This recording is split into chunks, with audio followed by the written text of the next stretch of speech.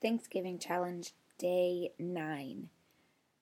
Today I'm just really thankful for a friendship with someone that I work with. I would have never obviously been able to meet or be such good friends with him. Maybe not never.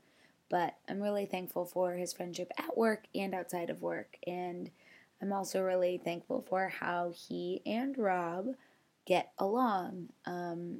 So Edmund, this one's for you. I'm just really glad to have you in my life, and I'm really excited to have you as a friendship for me and for Rob.